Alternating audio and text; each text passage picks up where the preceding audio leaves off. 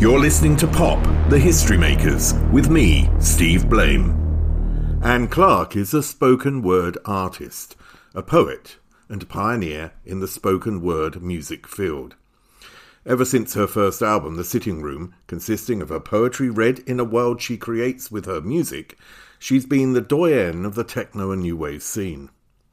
Her career over the past 40 years is defined by her desire to experiment and push the genre further. Her poems, whether inspired from her own life and experience and the people she comes into contact with, or from works that have particularly moved her, have an innate beauty and often mirror our own experience of life. And those, of course, spoken within the world she creates with the music, become somehow much more potent and poignant. Well, it's lovely to see you, Anne Clark. It really is. And you, Steve. English. And I'm going to start with something, and I'm sorry to say this, but I'm going to start with something that sounds a little facile, but it isn't. And I really want to ask you what you have done so far today, because we're at 12 o'clock, just 2 minutes past 12, and I just wondered what you've done today. Today, I have written in my journal and I have walked my pet dogs. All right, okay. The reason I asked that is because you've been through a very difficult period because of having cancer. And I presume by having cancer, you reassess your whole life and you look at your life and you think differently about it. Can you tell me how you now think differently and what does every day mean to you? Wow, yes. I mean, it's been a huge 18 months. I mean, not just for me. I think for everybody, the whole world, obviously because of the COVID situation. I mean, everybody's lives were thrown into some kind of disruption, I think. But yeah, I got my diagnosis at exactly the same time as the UK, where I was at the time, went into lockdown. So it was it was very frightening and very terrifying. And of course, it's a diagnosis that none of us want, but about 50% of us, if not more, are going to get, at some point in our lives. So of course, it was completely devastating and exacerbated by the COVID situation. But I had such a fantastic doctor and network of doctors and it was just incredible. I mean, that lesson, the first time in hospital, that really made me reassess everything. When you had the wards, with maybe up to 30, 40 patients all around these different units, and suddenly all the nurses, except one, being sent off to quarantine just in case because they'd been in contact with someone with COVID, and this tireless way that they worked and how they really worked. It just made me, like I think many people, just realize who the real heroes and the real important people are. But many people who go through something like cancer and come out the other side, it's the reassessment that they have is the value of life, to realizing that you only have one life and you have to make something with it. So I just wondered, were there specific changes that you have adopted because of that? Or after this amount of time, I presume you have an all clear now in a certain sense. Well, I don't know if there can be. There's never an all clear, No. I mean, there's never an all clear. The doctors have told me, it could come back tomorrow. And at the moment, I've got the all clear. So yes, it's taught me very much to live. I mean, I know it's a bit of a cliche, but it's taught me to live every moment at the time, and not take any moment for granted or any day for granted, because I just don't know. Again, like none of us know. But when you've had that diagnosis, it's put really in front of your face. I just don't know if something will happen again. So I've always tried to grab every moment and live every moment as fully as possible, but even more now. So I think I must get on some people more with my over enthusiasm, for the tiniest things and the smallest things, because as the saying goes, take care of the small things, because one day they'll be the biggest things in your life, and I've tried to be more patient, which I find difficult, and I've tried to be kinder, which with the current political and world situation isn't always easy. But yeah, you know, whether you've got cancer or not, you're just a human, and you have your reactions. But yeah, I try to take a breath and then respond, you know, to things. So yeah. I'm a writer today. I'm a screenwriter. And one of the things about when you write, obviously, as you know, is searching for your voice. And searching for your voice, you're always looking at events in your past that formed you and had an impact on you. And one of my earliest memories is, and when I read about your childhood, but one of my earliest memories is one of extreme anger between my mother and father when humankind, shouldn't say that, God, when humankind landed on the moon. This moment, the 20th of July, was my mother's birthday, and all I remember it for is they had this massive fight, and my father was a market trader, and he used to throw money around the room, and it was a bit like East Germany. There would be pockmarks all over the walls, like the aftermath of the war, still sort of scars everywhere, and he wasn't very often, but he could be a very violent person. And a lot of my memories are formed from the relationship I had with my father. And because you experienced a lot of anger in your childhood, I wondered, first of all, how did that take place? What were those events? And how did that make you feel? Oh, well, I mean, it went back as far back as I can remember, to a tiny child, you know, to being a tiny child. So of course you think it's normal. It wasn't till I was older and went to school and saw how other families behaved with each other, but actually it wasn't normal at all. So that was quite shocking.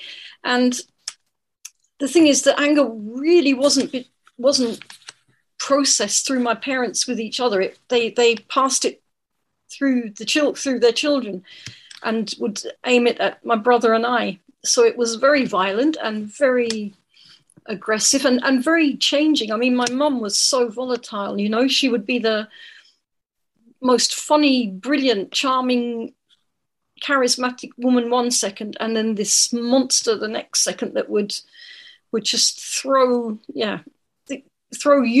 me down the stairs, fight with my brother till the neighbors called the police, and it was just horrendous. I mean, and completely destabilizing. But maybe, like you, that's how I ended up writing and found such refuge in music and books and film and anything. You know, fortunately, I had my little bedroom, and that was my haven whenever it could be. And yeah, there I discovered the whole world of music, books, writing. Yeah, another world altogether, which was wonderful. But it was quite a hard way to discover it. Did you feel very isolated at that time? Because that's the feeling. I mean, I used to sit in my room as well, and my outlet was more music than anything else that I would really dive into. I mean, you know, things like Bowie and so on and so forth. But I mean, it was that was really my outlet in that area. Yeah. But how did that make you feel? Did it make you feel isolated as a well, yeah, person? I bet. I mean, it's quite funny in a way now looking back on it, because going to school, you know, being 11, 12, 13, going through puberty, I think, and of course, along with all the other girls at school, I loved David Cassidy, and I loved, you know, all the boy. But my real heartthrob was Brian Eno and all these weird people, David Bowie, who, of course, came to be much more acceptable, but all these kind of like weird musicians, and you know, all the kids at school would be listening to, I don't know, what would it have been then, the Osmonds and the Carpenters, and I would come along with you know, Brian Eno's Here Come the Warm Jets album, or Greenslade, or just totally obscure things. So of course, yeah, that always made me feel a bit isolated, and yeah, the situation did. I mean, one thing you just mentioned there was that you didn't realize what a normal relationship was, because your parents didn't have a normal relationship. I remember seeing the parents of friends of mine sitting on a sofa holding hands and Yeah. asking this guy, why are they doing that? Yeah. It's incredible. I mean, yeah, you can analyze it till the cows come home, really. I mean, for me, yes, it was just this amazement of tenderness, that tenderness could actually exist between people. It was like, wow, and you could see people like, well, what's the problem? It was just like, wow, people can be tender. And I mean, I'm painting this picture, but there were my father was destroyed by it, and I'm sure my mother was destroyed by whatever caused this violence within them, this emotional violence, but I just can't say, oh, it's all their fault and they were terrible parents, because to be honest, although we might have had friends who have got nice parents, there's an awful lot of screwed up parents out there. And I also came to realize that, yeah, actually my parents may have been very extreme, but there are many dysfunctional families out there. I think also we only know things like this because of people like you who are honest, or people, like myself, who are willing to talk about those points. And I remember that my father was a very absent father, even though he was there emotionally. And that definitely had a massive impact on my life, in the sense of, I think I looked for love in other areas in my life because of his absence emotionally. And I know that from my mother, she told me this amazing story once where he didn't want a third child and I was the third son. And he never had anything to do with me when I was young. Right.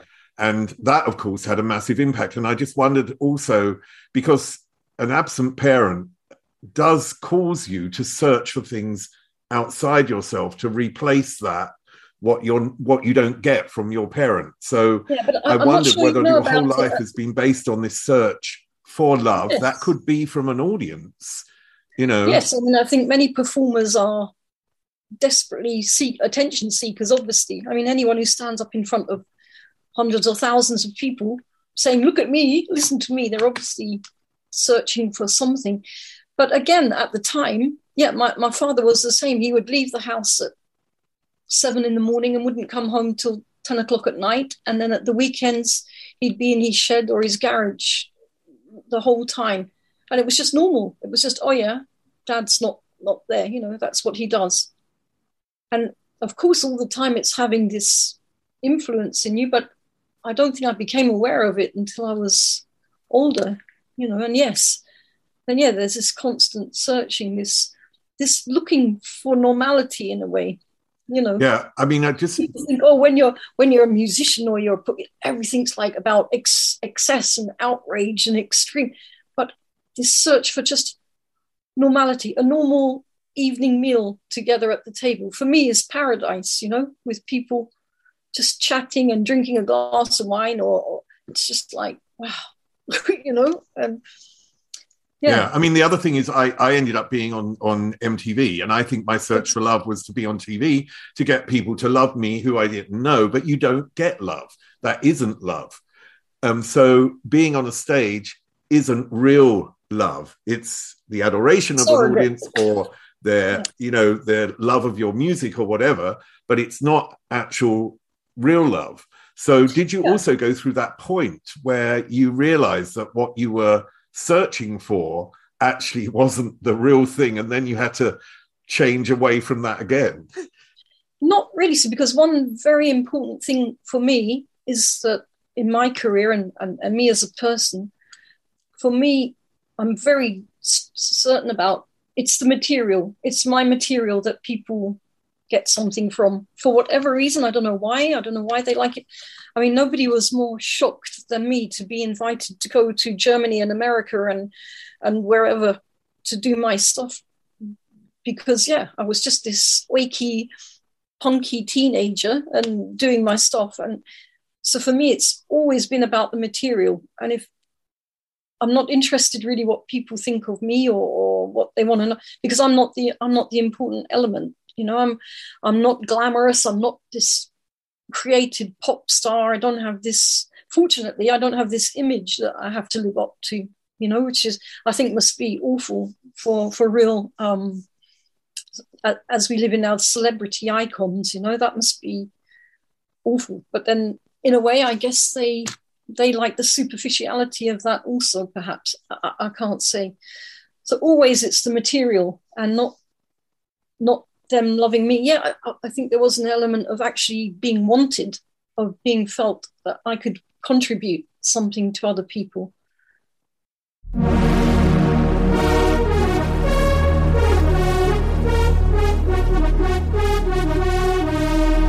You're listening to Pop, The History Makers, with me, Steve Blame. I mean, there's a universality in the themes that you write about. So that's part of the connection. The other connection is, of course, you build this world with the music that we dive into. And so it's almost like we experience that alone, but together. Do you know what I mean? I think that's my experience of your music. There's some sort of universality, but there's also some element of me being on my own within your world that is also my world. I mean, that's the wonderful, beautiful thing about, for want of a better word, art, isn't it? Whether it's a book or a painting or a film or a piece of music. And that's the other thing, that once I've done it, once I've written it, or it's not I give it out there and people can interpret it however they want. When people say, oh, well, what is this text about? Or what is that? It doesn't really matter what it's about to me. It matters what it's about to them, Now, there you are as a very young person in your room listening to Brian Eno. But at that time, you were also going to school. And although I live in Germany, I was brought up in Britain, and I went through the British school system. And my school system was an arts and sciences based school, all about passing, your O-levels, your A-levels, the 11 plus, whatever. And it was never about creativity in any form at all. And I always had a sort of hatred of the school system in Britain. And I read in an interview that you also have that sort of, I know hatred's such a big word, but you also have that sort of feeling about the school system in Britain. What was your experience at school, and why did you feel that way? Well, it's interesting, really. Again, it was quite bizarre, my schooling, because I went to the regular primary school up to and junior school. And then at 11, we were all shipped off to the secondary schools. And for some reason, I ended up in this, it was at the time when grammar schools, comprehensive schools merged with grammar schools, and comprehensive had merged. So I ended up in this very quite high level school in Old Coulsdon in Surrey. So there was this immediate class thing to begin with, because most of the other kids there were either doctors' kids or lawyers' kids, and my dad was a paramedic, so it wasn't quite the same league as that. And also there was this real discrepancy between my ability with, for example, mathematics and sciences and art and literature. So I was like in the highest class for English and literature, the lowest class for mathematics and science, because it was just something that, I didn't get. And it caused me a lot of confusion, and my teachers a lot of confusion, I think. And maybe it's just, I need a very late autism diagnosis or something. I'm not sure. But there were only very certain things that I could really focus on and really be interested in, to be honest, physics and science, and they didn't really, mathematics, I just wasn't interested in them. You said, about retreating to your room and listening to Brian Eno. On a positive sense, what did your parents open you up to creatively, or was there any creativity in the household? Well, that's what's so bizarre, is that, at these very small periods, my mum would introduce me to classical music. She'd have Mozart and Chopin playing, and she would take me with a friend of hers to the Royal Festival Hall to hear a piano recital of Chopin or something. And it was like, whoa, where did that come from? So she did yeah, something inside her really could appreciate and love this very, what's the word, sensitive and creative essence in the world. But yeah, the rest of the time it was just something else. But yeah, my father, I didn't see enough. I mean, I think he was a very smart guy. I mean, he'd been born out in India, in the Himalayas out there, and he could speak every dialect of Indian. Like if we go to a Indian restaurant or something, this tall blonde guy would start speaking Urdu or Punjabi or to all the waiters, and there'd be like a big party in the restaurant because of that. And I know that I think during the wartime he was very much an active, soldier in the war, and yeah, he traveled the whole world from India to eventually the UK, but he never lived to his potential, and that made me very sad to see him get old and be, as I say, completely destroyed by this very strong, very powerful, but very negative woman ultimately, which was my mom. When were you first exposed to poetry? Oh, I don't know. Again, at school, of course, we'd have to read poetry, but the first poem that really made me sit up and read it thoroughly was a Charles Causley poem when I was about, how old would I have been? I don't know, 12, 13 maybe. Song of a Dying Gunner, it's called. And yeah, it just starts with this line, "Oh, mother, my mouth is full of stars as cartridges in their tray," and it was just like, what is that? What kind of language is that? It was just like all these images and visualizations that came from the language. So yeah, I guess 10, 11, 12, something like that. Really. And that was a trigger for you to read more poetry. Yeah. And so where did you, I mean, when you're at school and you're, I don't know, possibly then the only person who has that. I mean, I remember in English classes that poetry was sort of a throwaway. It was like here's something you won't be interested in. And they'd already told us we wouldn't be interested in it. So we weren't interested in it at the start, which was a real shame because it took years before I could come back and appreciate, a great part of our culture. Yeah. That's it. The way it was taught, or is taught even now, perhaps.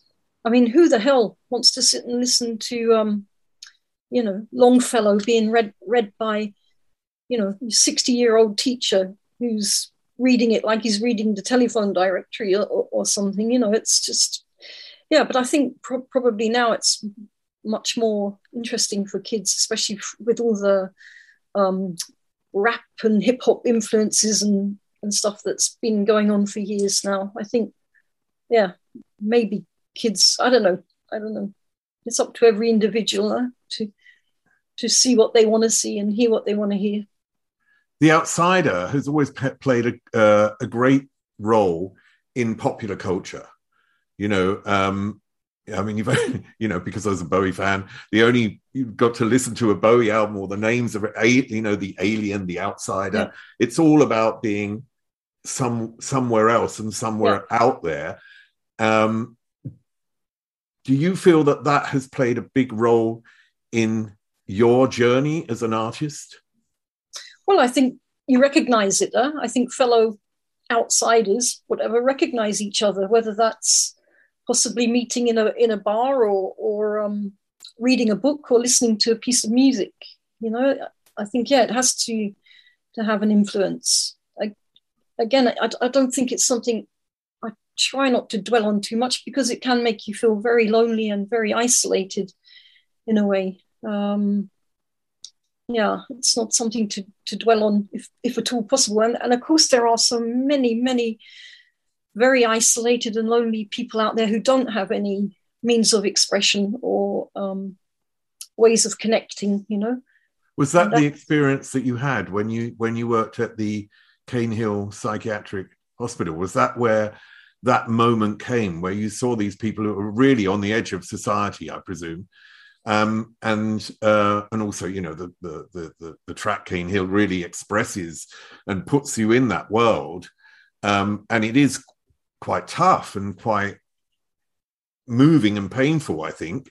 And so I just wondered, you experienced it when you were working there and you went back because of your documentary. And I just wondered if you can talk about those two experiences and how it had changed over the years in terms of your view of it. Yeah. I mean, if there's one glorious part of my education and one thing I really cherish, it was the fact that at this secondary school out in Old Coulsdon, which is where what they were called then lunatic asylums were, Cane Hill was on the suburbs of London, this old Victorian building. And part of our social studies class was every few weeks was to go there as a class and assist in the hospital. I mean, I can't imagine that they would even consider it now, even allow it now, I don't know, with all the regulations and things, but we would go there, maybe 10 or 11 of us, and we would just sit with some of these people and talk with them, and the initiative, whoever the teacher was or the part of the school was that initiated that, they deserve, I don't know what, because for me, that was the biggest education of my life, to just go there and see these people, see a man who was then in his late 70s, who'd been there as a young boy because he stole a loaf of bread because his family was so poor, or another woman completely institutionalized in her 80s because she got pregnant when she was 15 or 16 or something, and just put there. And yet, to see this fragility and this vulnerability of people, and to have this ability to communicate with people, which I didn't have at home, and to just listen and talk to them, and them just being so happy just to be able to talk with someone and sit with someone and read a book with someone or have a bite to eat with them, if you felt. But yeah, of course, then the other extreme was in the hospital. They had very, very dangerous people in there, very psychotic, and people that, it wasn't too, which we shouldn't have even been around as kids, really, but sometimes we did see that. And for me, it opened up a whole new world of understanding people or wanting to know about people. Now, of course, Cane Hill is luxury apartment blocks. I mean, at the time, it was wonderful. I mean, they had a farm. They had their own farm where they would work. And it was the most beautiful place. But of course, along with the beauty, when I did go and work there for a while after school, there was incredible cruelty too from some of the staff. I mean, really wicked behaviour. So that opened up another view of it. And then in the 80s, the Care in the Community initiative came, whatever that means. I don't know what that means.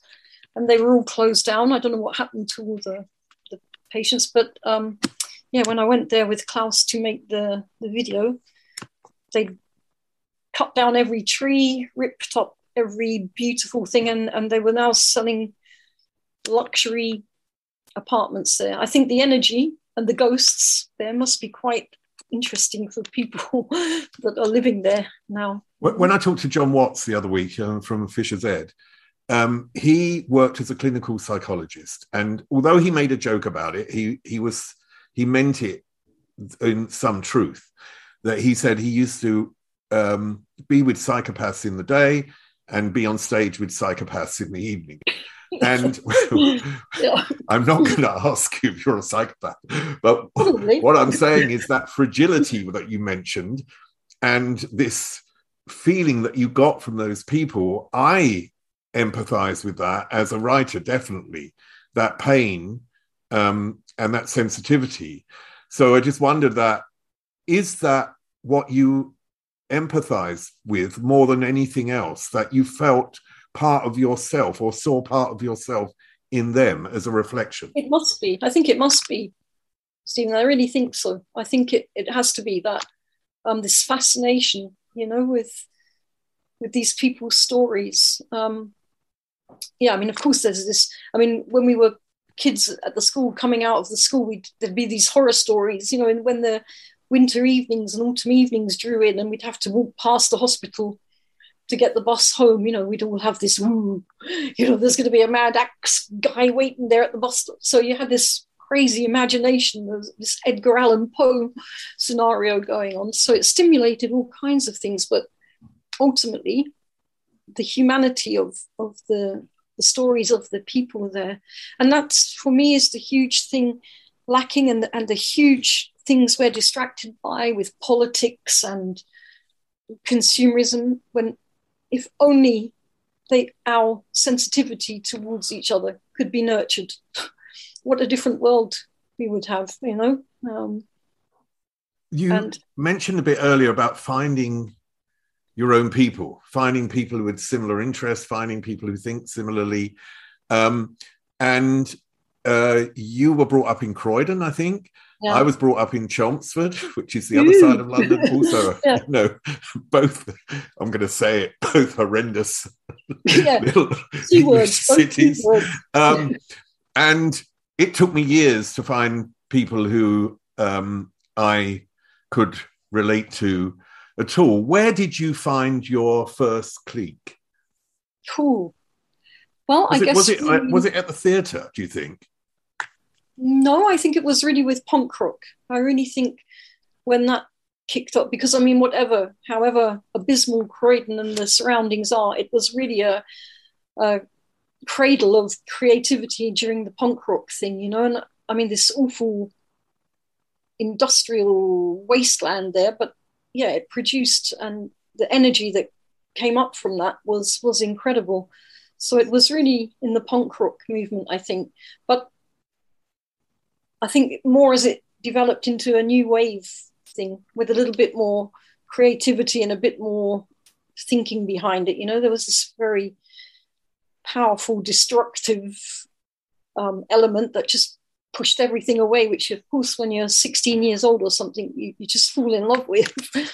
But then as it all settled, dropping my computer here, as it all settled back down, these very creative elements came from it. And I found really what you call a clique, well, I don't know if that's the right word, but that group of people there that I could really relate to. And if you like this interview, please rate and tell your friends about it, listen to the others, and look out for part 2 of this interview with Anne Clark. See you soon.